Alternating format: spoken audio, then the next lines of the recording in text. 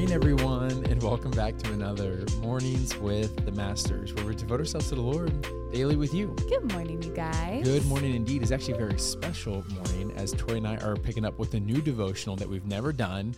We just got our Courage for Life study Bibles in from Tyndale. There's a men's one and a women's one. They sent them over, and we have just been so amazed by these. Yes. They have devotionals throughout the entire Bible. They have Bible studies in every single page. They have my favorite translation, which is New Living, because I can actually understand it and I can read it. It works with the Filament app, which will take you to commentaries. There's places for note taking if you're a note taker. I'm a note taker. I like my Bible to look very clean. Tori, I'm the opposite. Yours is clean, but it's like Colorful. highlighted, colorful, drawings, notes. I'm not. Yeah. I forget what you guys call those girls. Bible journaling girlies. Yeah, it's something like that. Doodles. I am not that Doodling person, but girly. there's space for it. So You know. if you guys are interested in picking one of these up, we've absolutely been loving them as we've been using them. We'll put a link in the description. You can make a great Christmas gift or just a great gift for your spouse or whoever. Yeah. But we're going to be using these similar to the New Morning Mercies devotional, where we'll just kind of use this intermittently, which is coming as a lifesaver because honestly, we're running out of devotional plans in the Bible app. So this came at the perfect time. Yes, we're so excited. And should we just dive on in? Yeah. Okay, y'all, today's devotional says this: the poor widow and selfless generosity. Scripture tells us of a time when Jesus was in the temple watching the rich people as they dropped their gifts into the collection box. Then a poor widow came and emptied her purse into the box. While the wealthy had given a small portion of their surplus, the widow had given everything she had, 2 small copper coins. Jesus commended her, saying she had given more than all the rest. In proportion to her financial worth, the widow's gift was far more valuable than the gifts of the wealthy. Generosity is not just about what we give, but also about how we give. It's all about love. When God's word has genuinely penetrated our souls and transformed our hearts, we can't help but reach out and give to others. However, our attitude about giving is crucial. We should not give out of legalistic obligation, but from sacrificial love expressed through our cheerful generosity. When God calls us to be generous, he isn't referring only to our finances. He calls us to be charitable with our time and talents as well. Not everyone is financially blessed, but time is something we all have, and we are called to spend it wisely and use it to benefit others. We have all been given unique abilities and talents that we can use to serve others generously. When we give our money, time, knowledge, or worldly possessions intentionally and joyfully without expecting to receive anything in return, we exemplify what it means to be followers of Christ. Christ displayed the ultimate expression of generosity when he gave his life for our salvation. The least we can do is to celebrate his extravagant gift by giving to others. Become a courageous giver by asking God for discernment regarding what he wants you to give above your tithe. Think of ways you can use your God-given talents and give of your time to encourage, care for, and help those in need. More specifically, think of someone you know who is in need and come up with one way you can specifically help to meet their need today. I just got hit with the conviction brick. That's a new thing. It's a new term or phrase I'm coining. Tell me. There's this whole thing called a learning brick, which is, I won't get into that, but I hope this story impacts you all like it is me as I'm being reminded of it. Back, man, I'm aging myself. Back maybe 10 years ago, maybe 12 years ago, I was with my mentor in Tampa, and he is a very successful person. And I was at his office, and he was giving me advice on something. And then he got a call, and I felt very thankful to be there. So I said, "Hey, if you have to take a call, like take it." Like I didn't want to interrupt everything he is working on. And he said, "No, I'm not going to take it." Like he didn't say it like in a rude way, but he's like, "No, I'm not going to take that. I can just call them back later." I'm like, "Are you sure? If you need to, you can." He's like, "Chad, if you called whenever I was in a meeting with somebody else, I would also just call you back because this person's time is valuable and your time is valuable." Yeah. He valued my time that I was there using, and I didn't. Wow. There was 2 different things happening here. And I think that a lot of us have lost the value of time. You can always make more money. You can always rehab to get better talents if you maybe lost of talent. You can always practice your talents to make them even better. But when it comes to our time, that's not something that we're getting back. Yeah. And I think that it can be so easy I'm looking at me. If you're watching on YouTube, I'm pointing at me with all my fingers right now.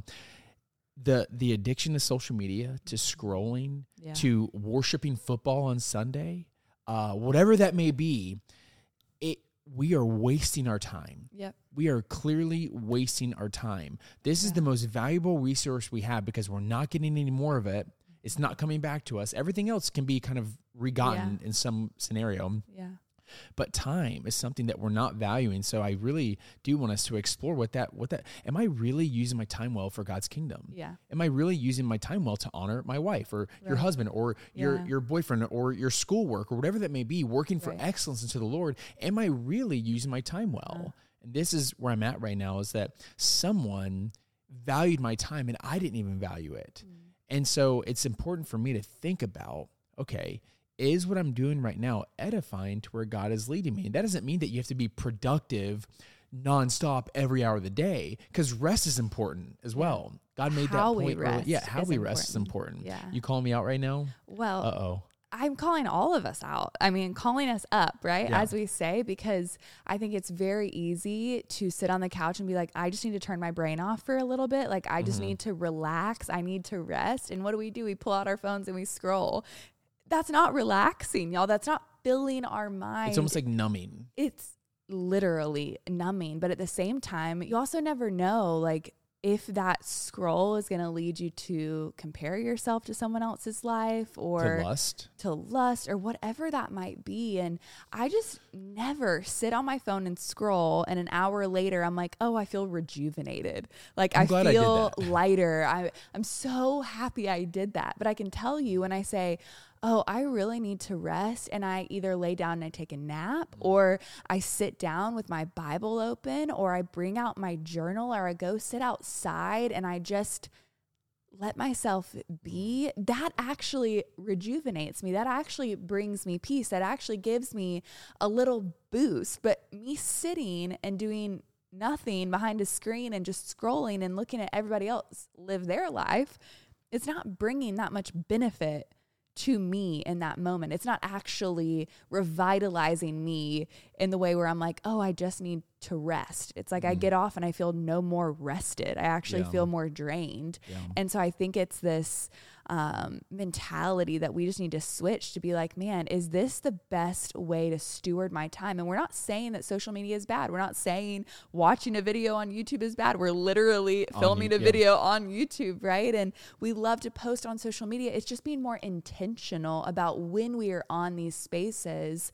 What are we giving to the space? And then also, do we have time parameters to say, hey, I'm going to get on, I'm going to check for 15 minutes, I'm going to keep up with some people, et cetera. And then I'm going to get off and I'm going to remember to live my life and be present with my loved ones. Because I know for me, I was super convicted the other day because I don't tend to bring my phone out around Micah because he just wants to steal it.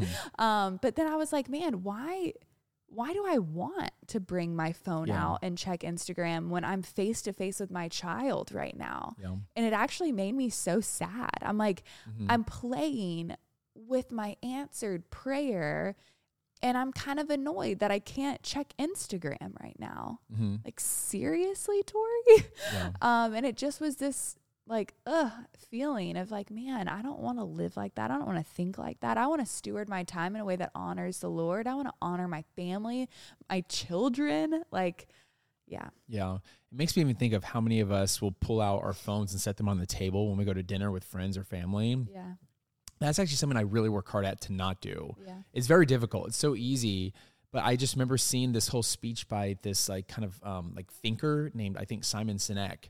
And he was talking about how like what you're doing is you're telling that person across the table from you that your time is valuable until this rings. Right. Your time is important unless this goes off. Yeah. And what kind of message are we sending that? And so I do think, I loved what you said. It's not about making Instagram or TikTok or YouTube or sitting down and relaxing the enemy. It's about just being intentional with our time and understanding that this is important. Like, your time is important. You're not getting younger. We're not getting younger.